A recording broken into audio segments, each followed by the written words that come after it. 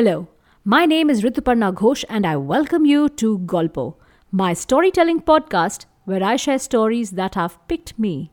Yes, stories really choose me. Is this a podcast for children or adults? If you have a heart beating for stories, then this one is for you. So sit back and listen. Let the story choose you.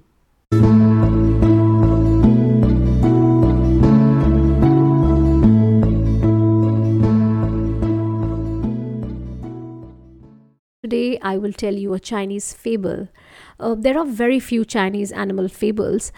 This is a rare one, and it's a very interesting one. This has a story twin. In fact, many story twins across different cultures. Stories based on the same motif or a similar motif or a same plot. In fact, there is a very popular children's story which has a similar plot. Which story is it? And whether you've heard it or not, whether you've read it or not, whether you've had the children's book or not, you're going to come back and tell me. So here we go. This one's called The Fox and the Tiger. Once a fox met a tiger. The latter bared his teeth, stretched out its claws, and was about to devour him.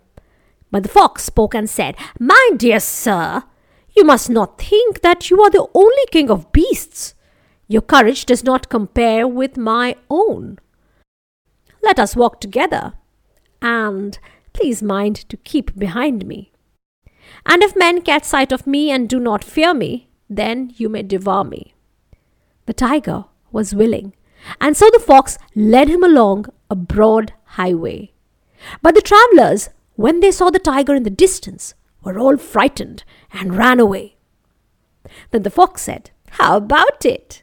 I went in advance, and the men saw me, and had not as yet seen you." And thereupon the tiger drew in his tail and ran away himself.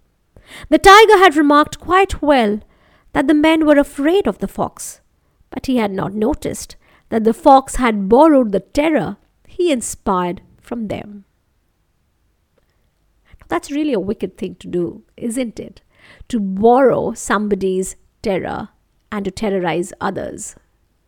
But then, was the tiger a fool? Was he a simpleton? Did he not know that humans were scared of him too?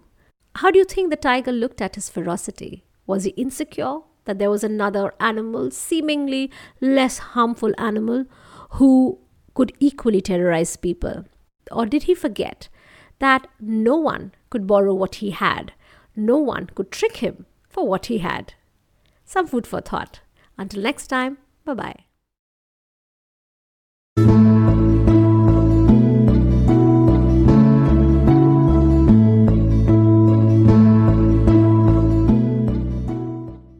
Thank you for listening. Golpo is a storytelling podcast with stories in English, Hindi, and Bangla. If you enjoyed the story and the podcast, drop me a line at contact@yourstorybag.com. Until next time, happy storytelling.